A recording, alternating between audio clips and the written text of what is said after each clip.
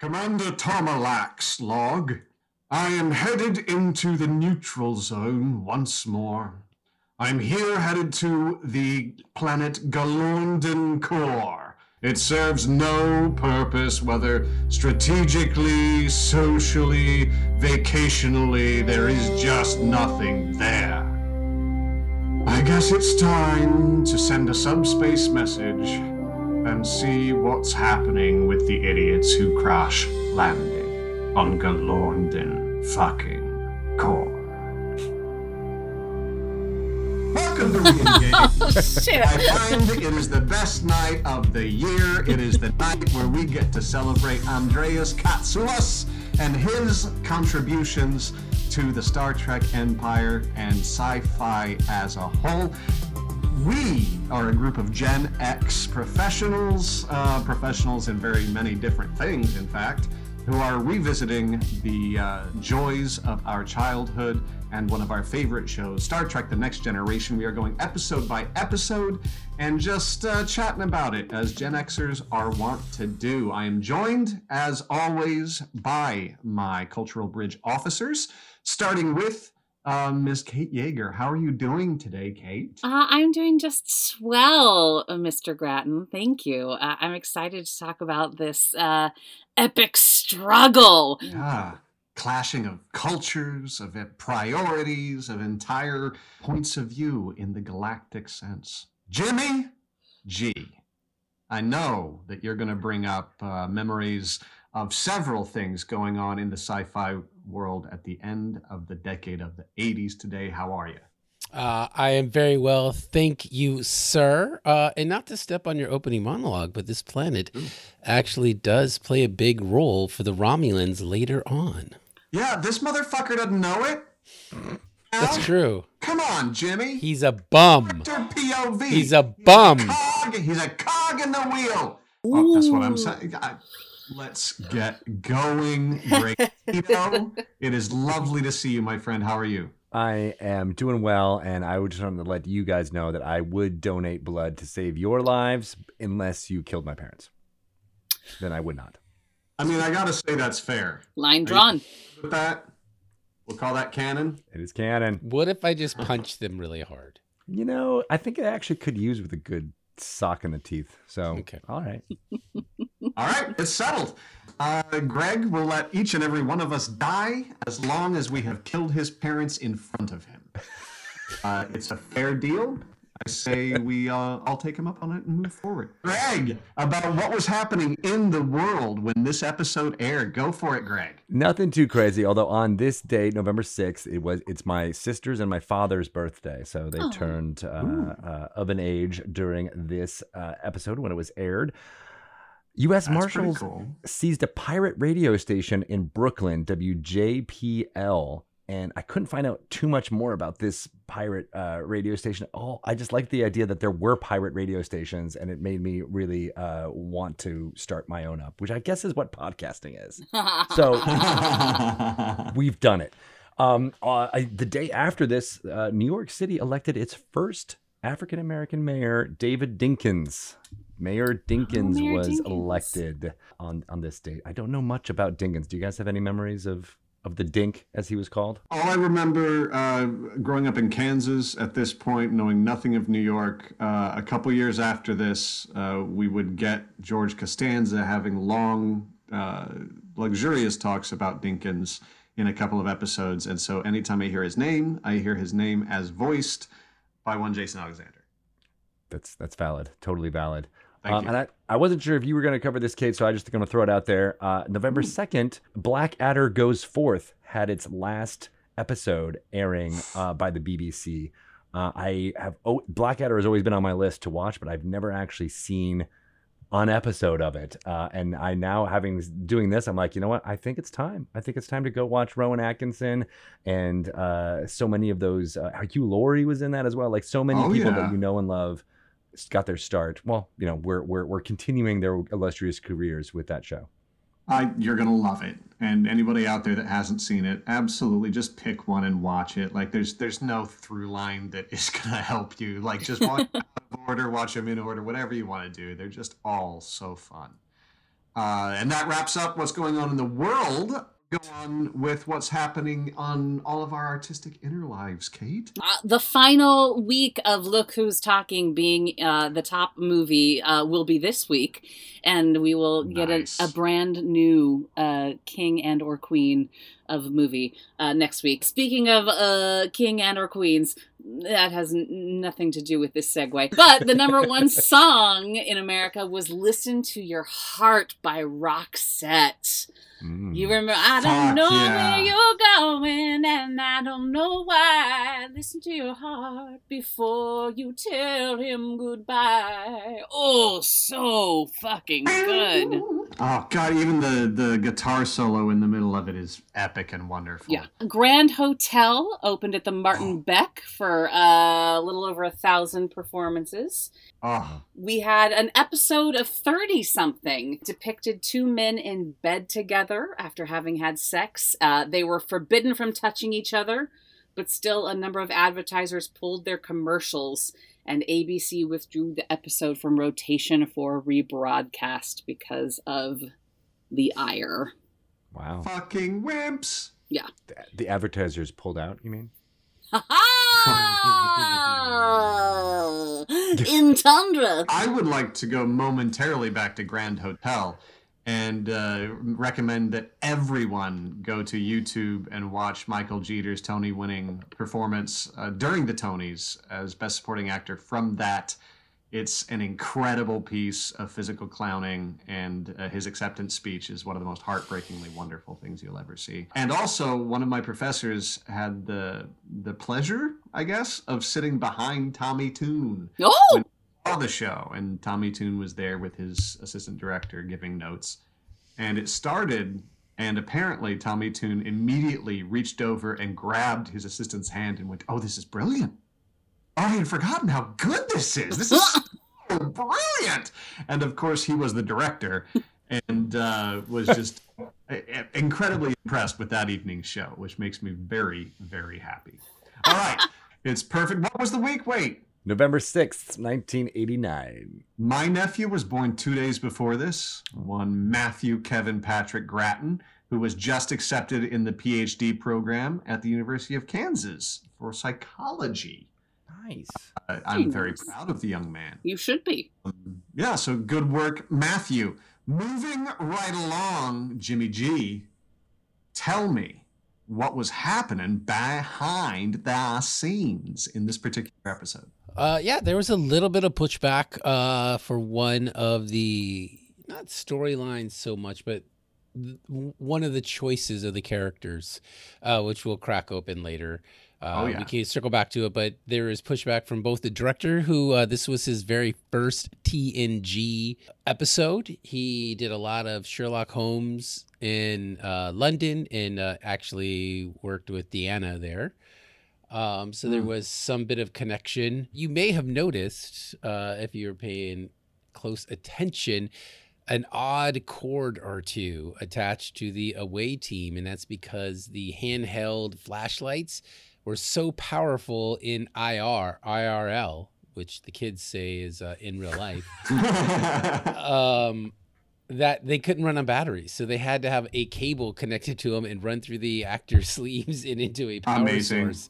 And they couldn't cut that out. So you can catch them if you look real close. I didn't notice that, but I will go back and watch again. And that's all I have from the Nemesic files. Well, as I understand, Greg ran across something in his particular research saying that as we go through the plot, we almost got a much deeper performance out of the character of Deanna Troi. Greg, yes. I didn't bring that up because I didn't think it was interesting. I think it's interesting. I don't know, so I'll be the judge. She said there was an earlier draft with her and Geordi trapped on the planet, and they had to work together, and she was the one who actually had to incapacitate the Romulan so that they could get away. And she was excited about playing an actual action role and doing anything. Yes. And then, of course, by the time she got the final draft, she was cut out of that part. And I think she only has one line in this entire episode. That's a big step back. I judge that is both interesting and frustrating. At the same time. Yeah. Fair. Yeah. I like it. That's often my opinion of things that Jimmy decides to talk about or not talk about. Me too. I have missed you all. We missed you, Eric. We've gotten together for these lovely interactions of ours. So let's dive right in. Greg, about the opening teaser scene and why I think it's one of the all-time best. I love this cold open so much. It is immediately in action. You see the storm and the effects of what's going on this planet. It's very little dialogue, which I also really like. They're showing, not telling, what they're trying to do there, and the tension just palpably goes up the entire thing. And it's quite a long cold open too. Like it is a good 4 or 5 minutes long of them building up what's going on this planet and having Geordi fall down the well. I like that he says Worf, trying to get their attention, but then he does say Commander Riker, which is hard to yell. It's hard to yell those that many syllables, but he did it. He kept military protocol by saying the rank of his superior officer while he's calling for help on a dying planet. I loved it. I mean, I thought cinematography was great. The performances were great. Writing wise, it sets up exactly what's going to be happening on this episode. It's an excellent cold open, and I was riveted. I couldn't agree more.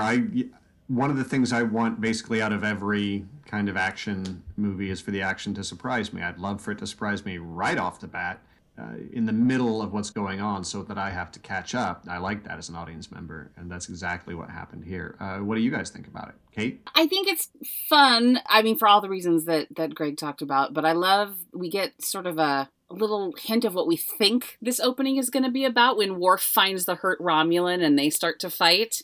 So this is sort of like it's going to be this kind of an opening scene.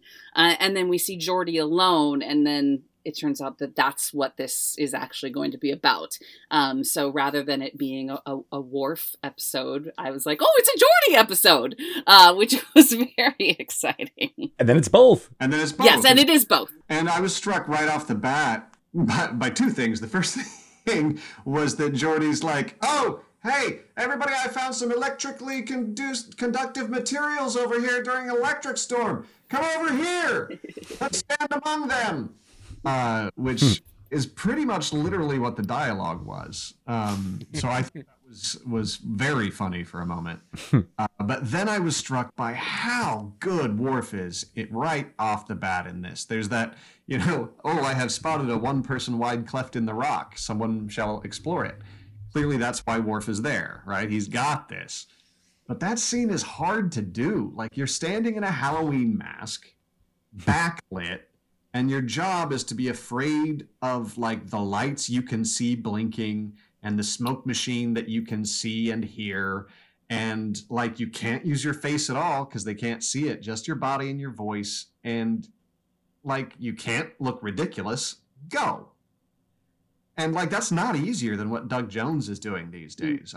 Dorn doesn't get the credit that he deserves for how good he is physically, especially in moments like this. I also just love his wind up to smacking the Romulan. Like he doesn't just punch him right away. He probably could have. He's like, right, and he and as the audience member, I'm like, just hit him, just freaking hit him before it happens. And it doesn't. It's great, and you can see his build up of emotion for all the. Yeah. This might be the first Romulan he's actually face to face with since his parents were killed by them.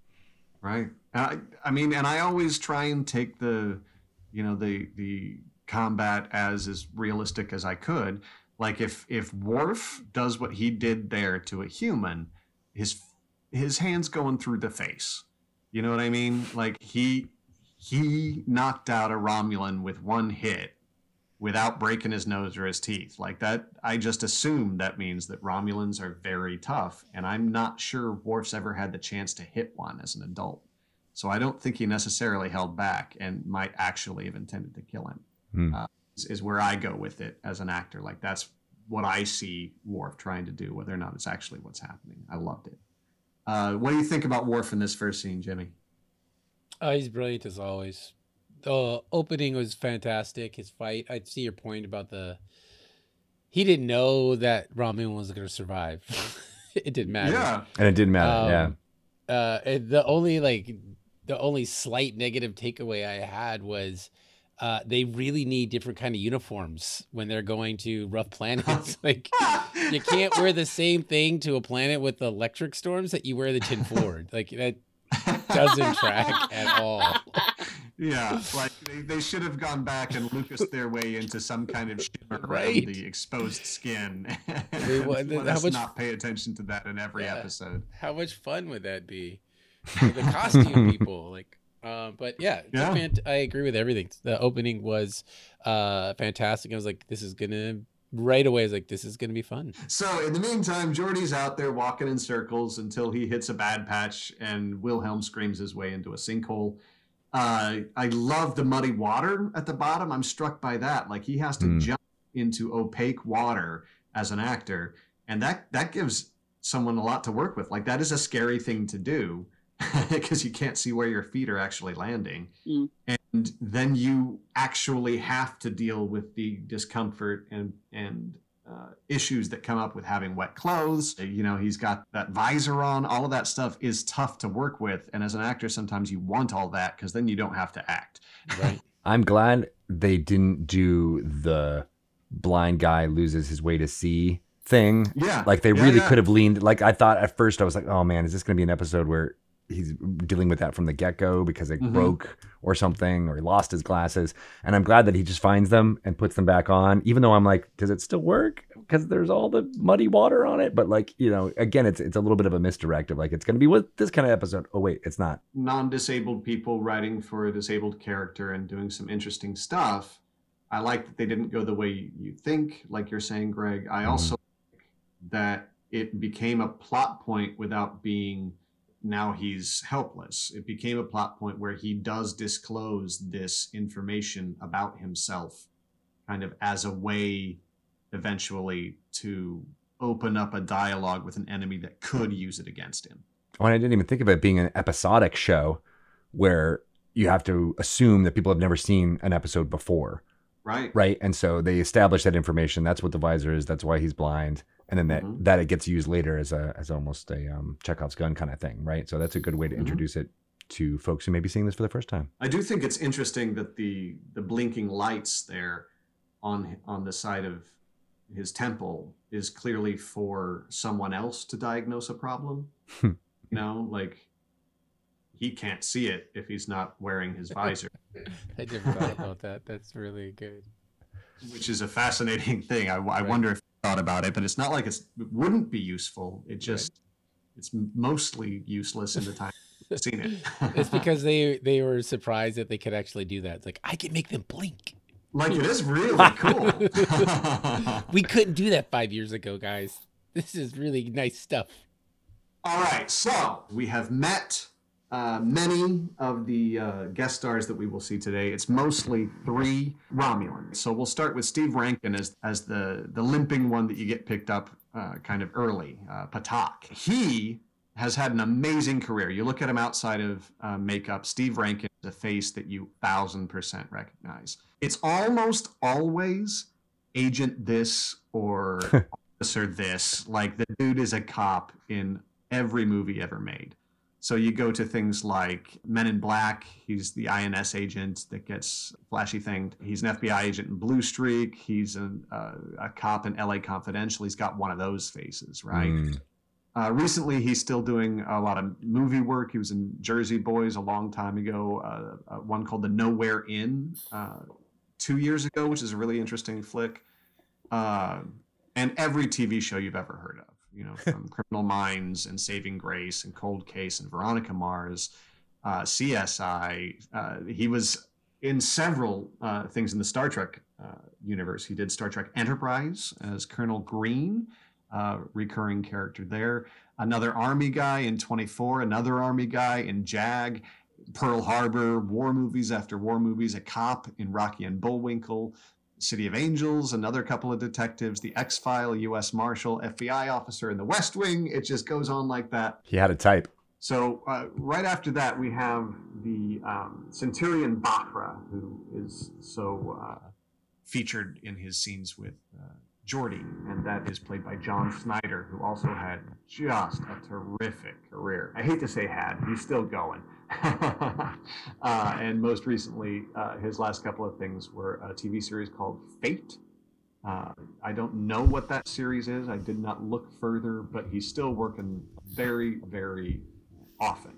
Tons of things overseas, tons of things in anime. He's doing a lot of voices in English versions of anime. Cowboy Bebop, English language additional voices in voiceover. That's where he's doing most of his work these days.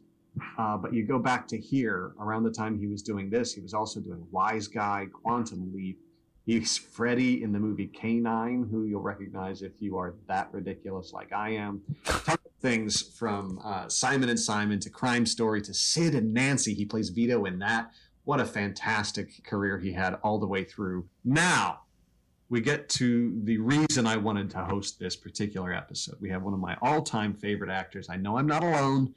This is a man named Andreas Katsulas, and he plays Commander Tomalak in this episode and 3 others. This is the only episode, or there's only one episode that we see him in the flesh. The other 3 episodes he is wholly confined to the view screen, and he liked that. He said he could never figure out what to do with his body as a Romulan, so really preferred the talking head situation. People will know him immediately seeing him without makeup, just that face. We lost him in 2006 at 59 to lung cancer. He had a terrific career. Born in St. Louis to Greek immigrants. He played a lot of Arabs in his film and TV career, which is really shitty. He got a gig with the Peter Brook's International Touring Company, and for those who aren't big theater aficionados, that is the golden ticket. You want to work with Peter Brook in the early 70s touring classical rep. So he was 25 years old and stayed with them for 15 years. That's how he got this freaking voice. He took some breaks from that to do Broadway. He played an old woman in Carmen at Lincoln Center. And Joe Papp Shakes, you can see his Midsummer with Christine Baranski, Deborah Rush, William Hurt, Ricky Jay, Paul Bates, and Emmanuel Lewis, and the great Jeffrey DeMunn as Bottom. That's from like 1982. If you can track that down, it's recorded from the Pat Festival that summer. Just great. Even in his early shit, he had like 2 lines in Ragtime, if I remember right, but they cut to him in like that face. So that's that dude. It's one of those things that happens so much when an actor eventually becomes big. But most people will remember him forever as the one-armed man in The Fugitive, who beat the shit out of Harrison Ford. He is genre royalty as Ambassador G'Kar on Babylon 5. Just a genre star. Alien Nation, Max Headroom, Millennium, just everything he could possibly do. This big-headed badass was incredible. In his honor, go out and rent Blame It on the Bellboy for me. A stupid indie comedy that I personally absolutely love. Did you guys know Andreas Katsulas? I didn't recognize. I knew this guy's face, and it wasn't until you said that he was Sykes, the one-armed man in The Fugitive, that I'm like, that's who it is. It's that guy, right? Because he's got such a demeanor that matches up with Tomalak here. Like, it's that same kind of snooty, looking down at your nose type of delivery. And we're about to meet him, but first we get the limping Romulan back to the place where we're going to beam up, and no Geordi.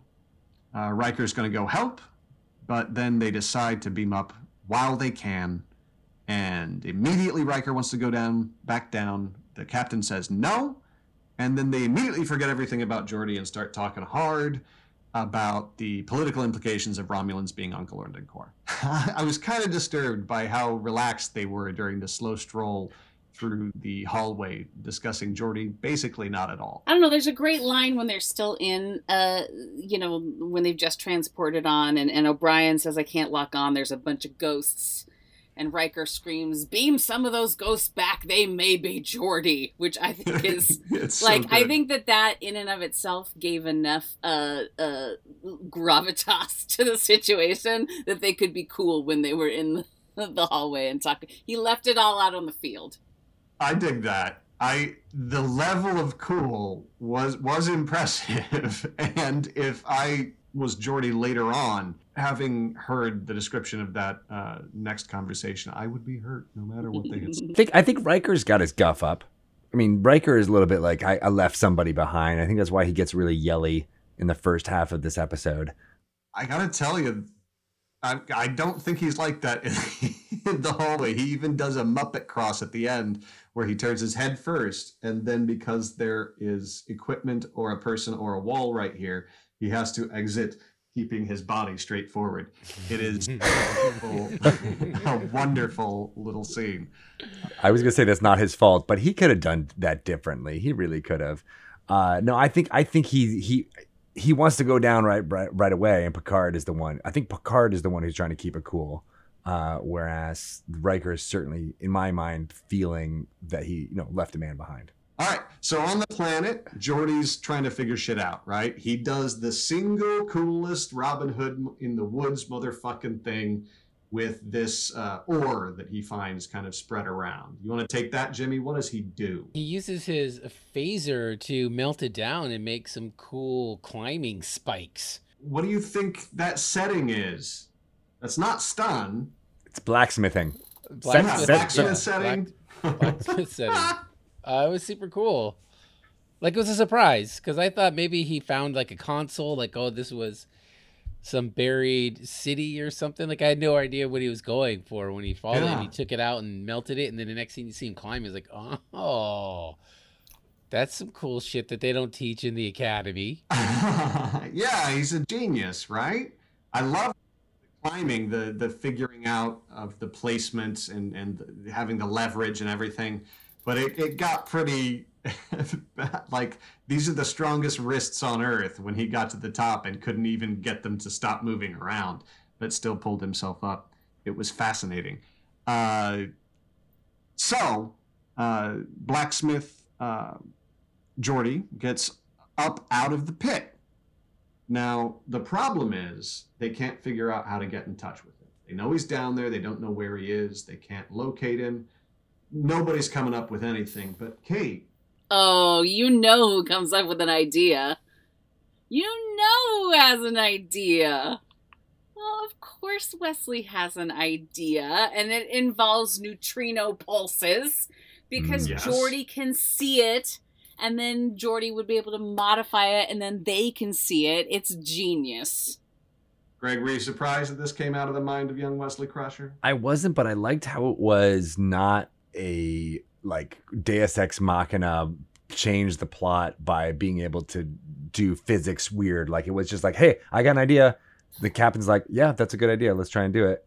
And then they're like, okay, I did it. And they're like, good job, Wesley. And then he gets that, kudos from Geordi too. But I think it was just really well done. That's how you would use someone who would come out, I think, outside the box without it being this person is the, genius level thing and needs to turn into the Traveler at the end of season 4 or whatever. I'm kind of, the more I think about it, super on board with the kind of Wesley is perfect depiction of him, simply because, like, I think they wrote this knowing full well that 12 and 13-year-olds and 14-year-olds were going to be part of the core audience of this, and seeing someone who has good ideas and isn't worried about speaking up in front of adults when they know what they're talking about is super cool. I think it was useful to a whole generation of us little stupid nerds. So this is a nice way that they did it. I agree. Wesley Crusher. Crushing it. What happens next? An immediate interruption by the previously discussed Commander Tomalak, discovered trying to reach the crashed people on Galorndon Core. Mm-hmm. Then Picard is like, oh, hey, where are you going? He says, oh, hi. And then says, we'll be there in 6 hours. We want our person, definitely only one person, and you'll hand them over to us, right? Is that going to work, everybody? I like the way though that this our guy is the quintessential villain, right? The like, of course, it's crashed by accident. Like, and it's just so over the top evil that we know what's happening, and it's delicious. I love it. I do too. But it's also perfect. It's exactly how people act today. They go on the news and they act exactly that way. They tell a lie. They're laughing while they say it, and nothing happens to them. So like that is exactly what this guy's doing. What Tomalak does here too is that he's flat-footed. Like he did not know that Picard was there. He didn't even know that there was a survivor. So there's a couple times where he gets new information, and Andreas Katsulas plays this so well, where you can see him take a beat. And then he shifts intention and does something in a completely new and different way. And it's genius because we as the audience are seeing him process that and knowing that, okay, I know he's lying because of that small, tiny pause that he put there. Yeah. Well, and he doesn't really care if you know that he's lying. There are people who think the only thing that matters are the words that they say. And as long as they say the right words, they can't be punished. And there are people who think that the intent matters. And he clearly thinks that as long as he doesn't say the wrong thing, his superiors aren't going to get him in trouble and Picard's not going to do shit. So he's coming forward. He even is still blustering. When I get there, you better have my people. Yeah. It's diplomacy. It's that diplomacy, brinksmanship stuff that is all Cold War. Us Gen Xers, we love it. Oh, and because we're supposed to root for the for the Enterprise, it is very one-sided in this. Yeah. They are building the beacon, and in the meantime, they're finding the way to fix their broken Romulan. Dr. Crusher's tried everything. She even tried to shut the whole thing down and let him heal, just the old-fashioned body heal thyself situation, and none of that's working. So at this point, we need to find a way to get some a ribosome donor for a Romulan. They've tried Vulcans, doesn't work. They've tried all the humans they've tried, doesn't work so far. You think they're going to find anybody? It's me, guys. I'm sorry. I feel like you're intimating that they will, Eric. I feel very much like you are leading us right now. Well, I mean, we'll skip ahead. We'll keep going, and we'll probably come back to this. We'll see. In the meantime, Wesley by himself apparently made this beacon. Not only was it his idea, he has gone down and made it, completed it, and installed it in this thing. We are firing it off into Galoindan Core. Geordi is in the bottom of a ravine suddenly, and I didn't know how he got there. Like, we saw him going up the, wall, and then all of a sudden he's at the bottom of some fucking landslide, and I'm like, this guy is having the worst fucking day. And his uniform is dirty. It is a filthy uniform. I figure he entered another cave like the one Worf found at the beginning, maybe even the same one Worf found at the beginning, since that's where the other Romulan. I was looking for the koi pond because that waterfall looked amazing. I was like, there it was gorgeous. So we'll find out later that this guy is named Bahra. But in the meantime, Geordi is confronted with a very aggressive Romulan who doesn't seem to be doing well, but is not obviously injured and is very scared and starts to try and hold our friend Geordi hostage. With that physicality. Oh, yeah. When he's like got his one leg up and the thing, like, I just love that he was like, you are now my prisoner. I was like, oh, is this like the Ferengis when they were doing all their weird motions, but cool this time? Yeah. Yeah, but it's terrific, too, because that kind of overreaction is not only kind of neat looking, but it's such a alien. It's a sign of fear. Like, look how not scared I am of you. Is kind of what it puts out there, and it's really a wonderful performance, I think. Well, and one thing they never quite cover with him is that we know from the other dude that's up on the ship that he is suffering from some mental degradation, and like he's in the throes of that. So I wonder if there's a little bit of that with this guy too, that there's some paranoia and some right. I didn't think of that. Yeah, I mean, I think that's a great point. We learn later through Geordi's visor that his blood pressure, heart rate, and temperature are all spiking. And certainly that would have an effect on my rationality at any given moment. But Geordi gets really chippy, like right away, as soon as he wakes up. right? Jimmy and I were talking about this before. Like, what's up with Geordi? I always took it right away when he comes at him as being someone who is also afraid and sees that this guy doesn't want to kill him. That's what the fear is. Like, if this person's afraid and has a gun, he's probably going to shoot you if he's going to shoot you. So I think he's decided that acting also unafraid, acting a little aggressive without physically going after him, is a way to get him to back off and continue to engage. That's what I took it as. It was calculated. He does use Commodore very skillfully. You know, he does that.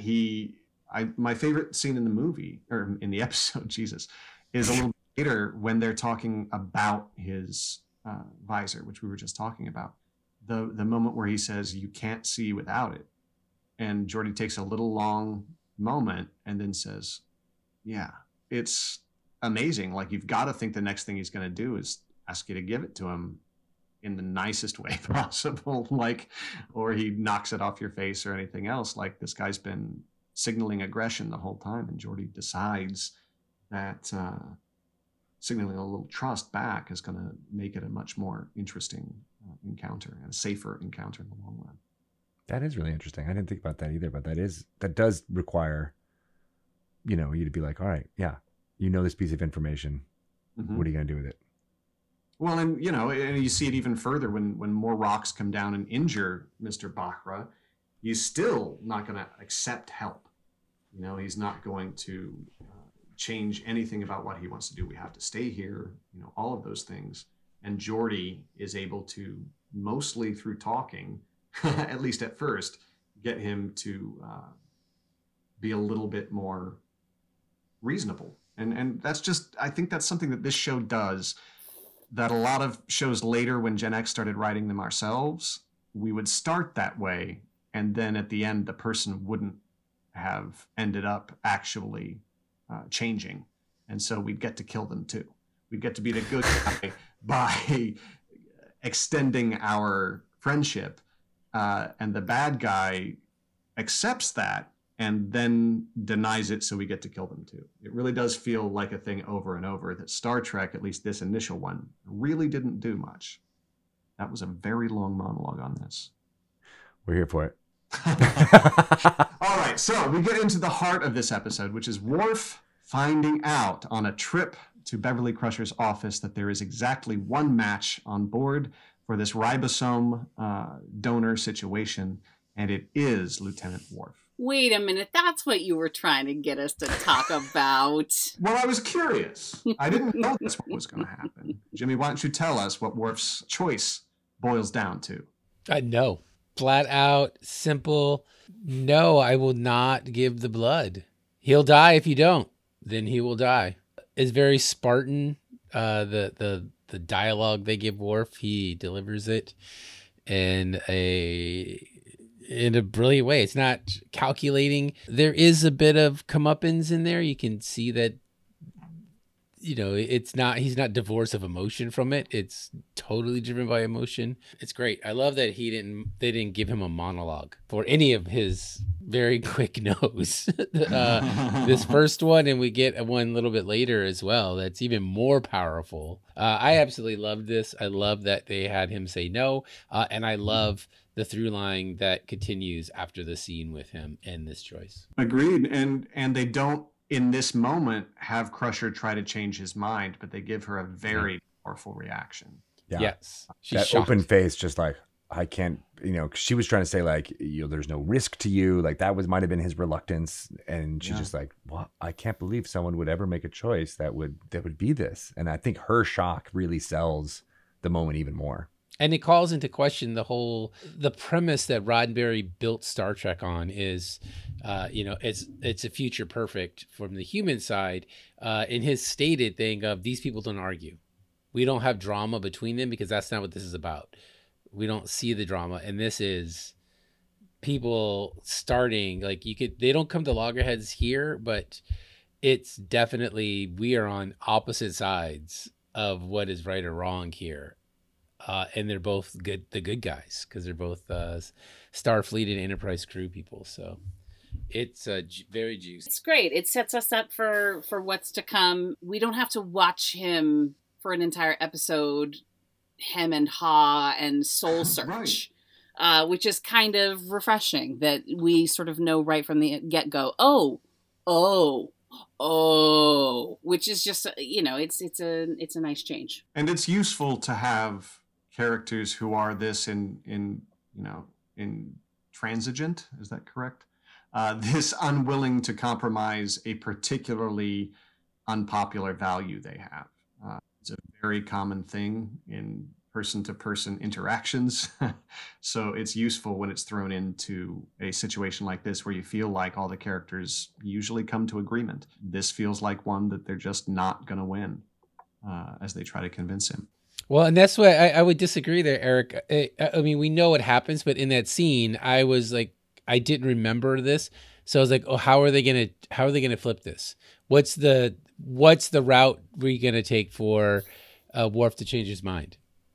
Because it was very un-Star Trek like, and that's what made me like it so much more. And you're right. I watched it remembering what had happened, so that certainly colored my experience this time through. So Geordi still can't talk to Enterprise, but Tomalak can. And he says, what the fuck? You're not even at the neutral zone. I told you to come here and bring my fucker. You got my fucker? Direct quote, by the way. Yeah, no is the answer.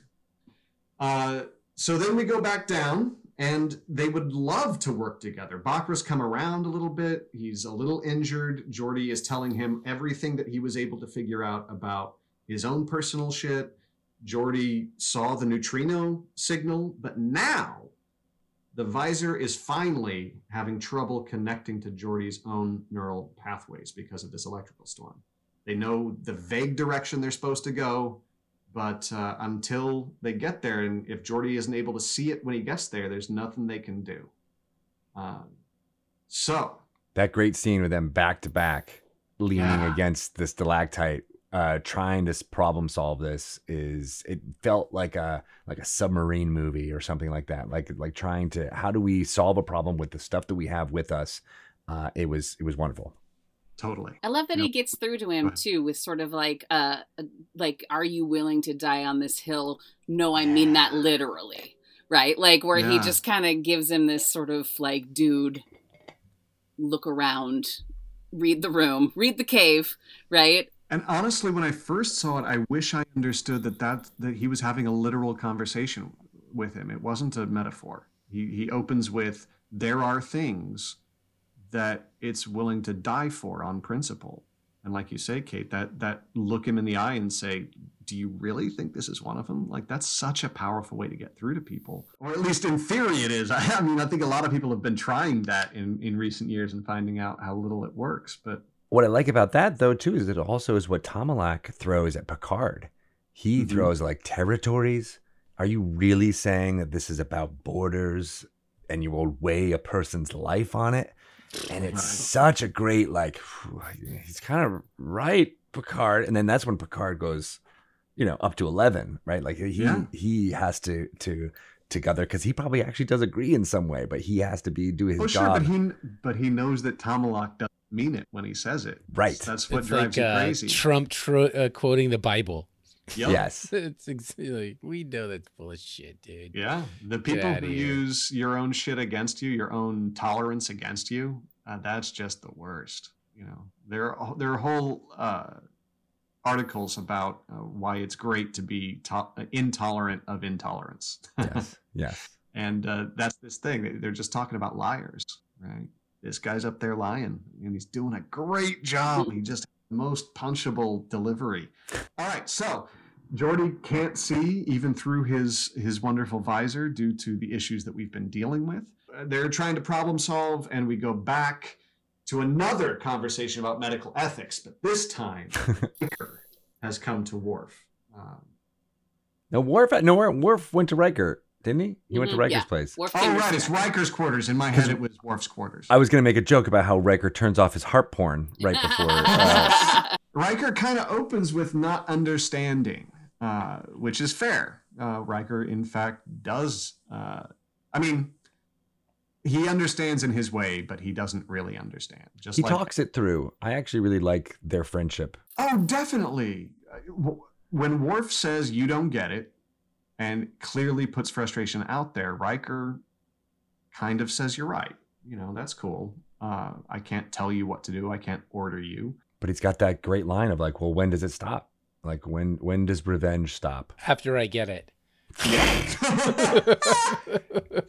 It's off. And then Crusher figures she can help and brings Worf to talk to the guy face to face. Like, that's going to help. Did you guys think that was finally going to be what worked, Jimmy? What about you? I didn't. Yeah, I to be honest, I wasn't thinking, oh, will it change his mind? I was just excited to see that, like, oh, you're bringing Worf in. Okay, I can't wait to see where this goes. And then I wasn't surprised, but I was very happy. It was like they're letting this character be something other than human. Or at least another choice. It was like an alien perspective. There was like, this is not the typical Starfleet view that they're letting him to go through. Right, but it's not alien. This is a very human perspective that gets played out all over. Right, of course, it has to be, that's because the great it's metaphor. Yeah. Only humans are writing it, right? But it's we're letting it be something other than the usual Starfleet choices.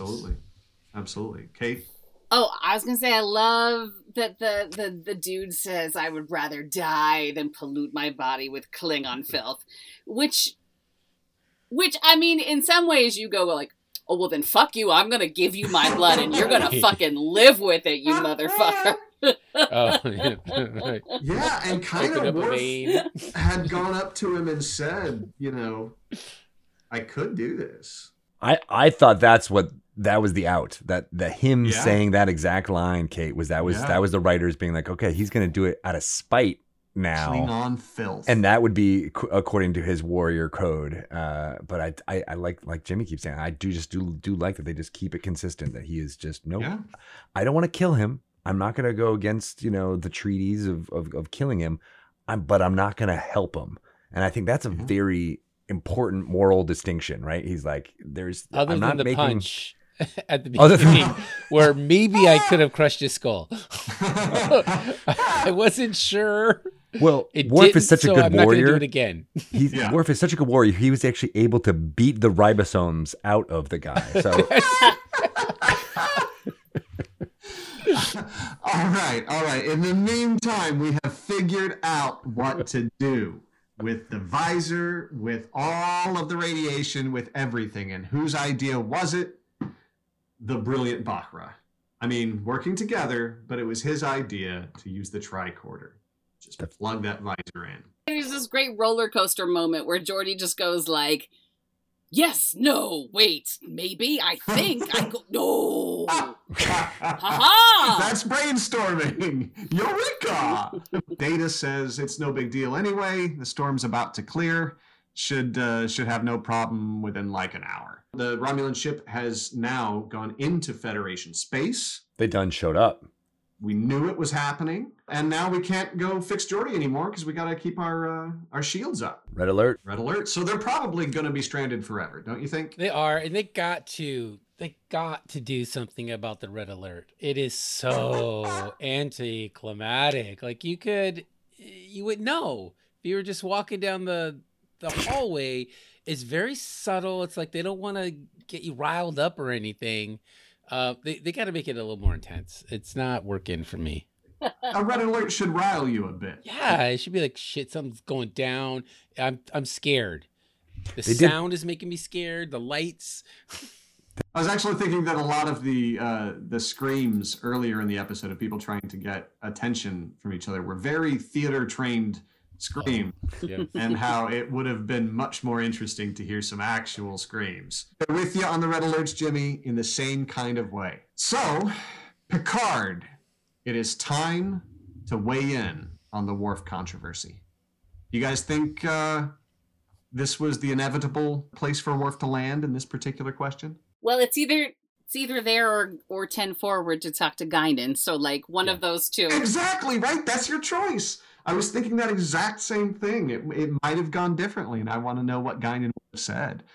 Well, she was suspended, so. All right, but Picard's not going to order him to do it either.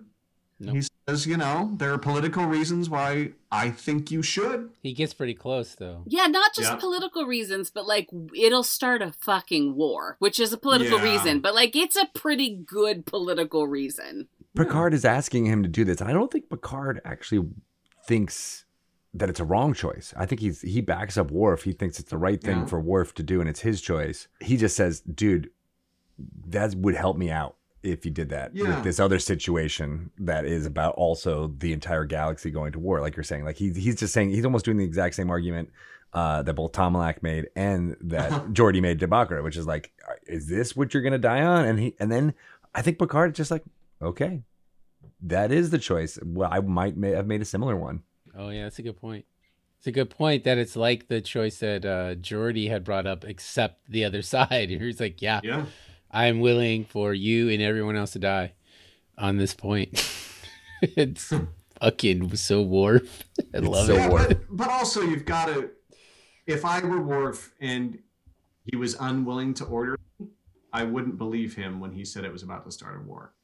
That he thought it was actually about to start a war. He's gaming to the absolute worst case scenario, but he clearly doesn't think it's actually going to do that, or he would say, I order you. That's just what the captain of Starship Enterprise would do, right? I don't know. I mean, I think I think Picard makes a similar choice, right? Where he's like, I am asking you, I'm begging you. I feel like morally I can do that to you. He's like, it's morally wrong for me to ask you to save the people who killed your parents. I think Picard's in the wrong business, and I respect Worf. I'm cool with Picard not ordering him to, but I think if he's talking about 1 billion people dying, then of course you order him to, and then you feel terrible and you apologize and your friendship's ruined, but he's not your friend. He's your subordinate. Well, it didn't help this situation, that's for sure. I think Picard maybe is I might still be able to talk my way out of it, but it's going to be harder for me to do so now. It's really nice that the offer is made and that Picard is literally kind of begging. He does sincerely say, I want you to do this. And the way this episode was so expertly done, and with all the expectations that we were talking about story-wise and how genre television has done this thing of you think he's going to turn around. I thought he was going to walk from that conversation to sickbay. And I thought Crusher was going to say, you don't have to. He's already here.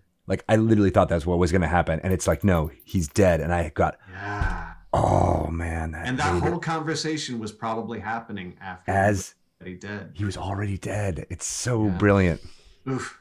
I loved it. I mean, I love comeuppance. And that's not necessarily comeuppance because he didn't get to take his revenge on the actual people, but it's a little taste of comeuppance, right? Little taste of comeuppance. Yeah, that comes in a couple seasons down the road. So then Tomalak is here. He's there. Give me my people. My disruptors are firing. They're charged.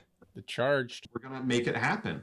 Picard says, no, you're not. Mm-mm. I still love, and it's been explained many times, but I still love that you can fire phasers out when shields are at maximum. Don't think about the science too much, dude. Never. Well, and also, if we're talking about logic, as soon as you have an issue with the Romulans, you call for backup. You immediately call Starfleet. Like, we need all the big ships. Now, Geordi, in fact, I don't think he's just bluffing when he says that has happened. I think it's possible for him to expect that it did happen. Right. Because it should have. Get here now, warp factor 15. Just for no other reason than, big dick energy. It's you're going to roll into our hood? We got to bring out the bats now, let you know. Doesn't Riker do that at the end of Picard season 1 too? He shows up with all the fleet. That's what should have happened here. Right. If the stakes were as high as Picard is saying. Right. If they were truly that high. They're about to die, all of them. We're just going to kill each other. But then there's a change in the neutrino field signaling that Geordi has found the probe. There was some modulation. Right? It's different. It could be caused by human people like Geordi. So then right at that second, Data is the one who detects the second life form. But if we lower our shields, they will attack. What are we going to do? Picard to the rescue, doing his diplomacy thing. How does that work out, Kate? Oh, it's just one of those classic Picard speeches of how will we learn to trust? How can we avoid this fight? If anyone's going to trust, then someone's got to make the first move, and I will lower the shields. It's the classic sort of one-upsmanship through the gamesmanship of diplomacy, right? Where it's sort of like, I see your aggression and I raise you a lowering of shields. Which, like... But wrapped around a fist, too. Like Correct. You say, if you fuck with us while these shields are down and I'm rescuing this miraculous second Romulan that shouldn't exist, Yeah. You're going to be fucked. This is war. It'll be your fault. Now I'm going to do it. Energize, Data. Right onto the bridge, right? Like Yes, right here. Full view. You're gonna see. Worf's coming with the security folks. Belay that order. Picard starts singing, "No one's going to harm you." But immediately, the shields get right back up. He does have a showmanship, Picard does, in that speech. Like, he is smiling to start. He is building up to it. You're right, Kate. I do expect him to go into song. And they beam right to the bridge, which is another question of why the hell do they have a transporter room? I thought that too, Jimmy. Beam to wherever, right? You're like, O'Brien, just beam me to Tim Ford. Directly to the bar, please. They can't go above warp 7 for like 20 minutes if they beam directly to the bridge. It's a long power resource. It's a power thing. That was canon that a while ago. Beam me into a 3 olive martini, am I right? I'm sorry, that was Pulaski. But without the beaming. All right, so Bakra says to his superior, Mr. Tomalak, that everything's fine. I didn't tell them shit, and this one asshole isn't as big as asshole as all the other ones are because he saved my life. And Tomalak's, well, good. I'll tell your aunt. I've been talking to her recently. There's the big, expansive grin the whole time. He says, someone told me it was a one-person craft. I'll tell you. I'll get to the bottom of this and send you an email in the next week or so. Their DMV registration must not be up to date. I don't know. It's just amazing. So, weapons powered down. We're getting my people back and getting the fuck back across the neutral zone. Except we will escort you to the neutral zone. And then they go different directions. It's so good. We only had so much footage. There was only so many it was ships stock. leaving they were like, animations. We can't do that. Sorry, writers. I want to be on incredible. That turbo lift at the end of the episode because there is Worf, Geordi, and Bakra going to see O'Brien and get transported off. And I wanted to see, because that would have been such an interesting moment to see Geordi saying, like, oh, this Romulan, we actually worked together. We saved our lives, blah, blah, blah. We're friends a little bit. And what Worf would do with that information after what he just went through to see one of his friends befriending a Romulan. Like, there's just so much more. Like, I want to see the 3-man play of what happens in that turbo lift when it gets stuck. How who asked for the email first? Was it Geordi or Rob? Like, can I get your email, man? Yeah. I want Bakra. What's your It's handle? Bakra at the empire.net. He's just a net. You gotta check out my Insta page. I'm really proud of it. It was a close one, Riker says, to which Picard has a classic Picardism. He says, too close, number one. Brinksmanship is a dangerous game. I gotta say, I noticed his trilled R's more than I usually do in this. Brr. Scott, his Picard has these trilled R's all the way through, and it's wonderful. Yes. That's because what's his name was on the episode, so they were like showing each other up with their Peter Brooks influences. Yes. And I bet they did work together. Like, that was Picard was in that company in the late 60s. It wouldn't surprise me at all. Super interesting. All right. So let's talk about how we feel about this episode, not necessarily this particular podcast, which I, of course, let go all over the place, as is my wont. Jimmy, what are your final thoughts? I loved it. I thought it was a fantastic episode. They used the trope of the the enemy mine thing really well. It's something that can be used and reused because it's such a good crutch to lean on. I absolutely love what they did with Worf and how he was steadfast in a unpopular choice, one that it's not what I would have done. I would have saved the guy because that's the right thing to do, but I love that they did not go that route. So this for me is up there as one of the best. I think I will give it an 8 on the Kevorkian scale. Ooh, that's dark. That is dark. Yeah. Thank you, Jimmy. Next up. Gotta let him die. Your thoughts. Holy shit. I love this episode. I'm going to give it 8.5 neutrino beams because I like the juxtaposition between the two stories.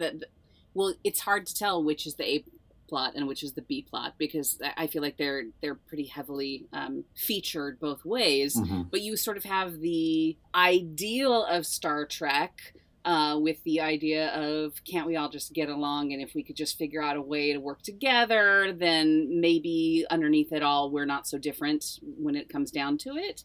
And that just smacks right up against this other darker storyline that does have a more sort of chilling edge to it and is maybe more the reality of what that timeline might be like versus the idealized version of what it might be like. So yeah, I just think it handles really interesting things and it handles them really well. That's all. I love it. 8.5. Digging that very much. Greg, what are your thoughts? I am gonna go for 9.5 blacksmith setting climbing spikes. Perfect. They did this so well. This reminds me of a lot of the properties we've already talked about, but Crimson Tide is one that I kept thinking of this entire time, of having the tension and conflict between what is right, what is morally the right thing to do with the military brinksmanship. I just really enjoyed that back and forth throughout.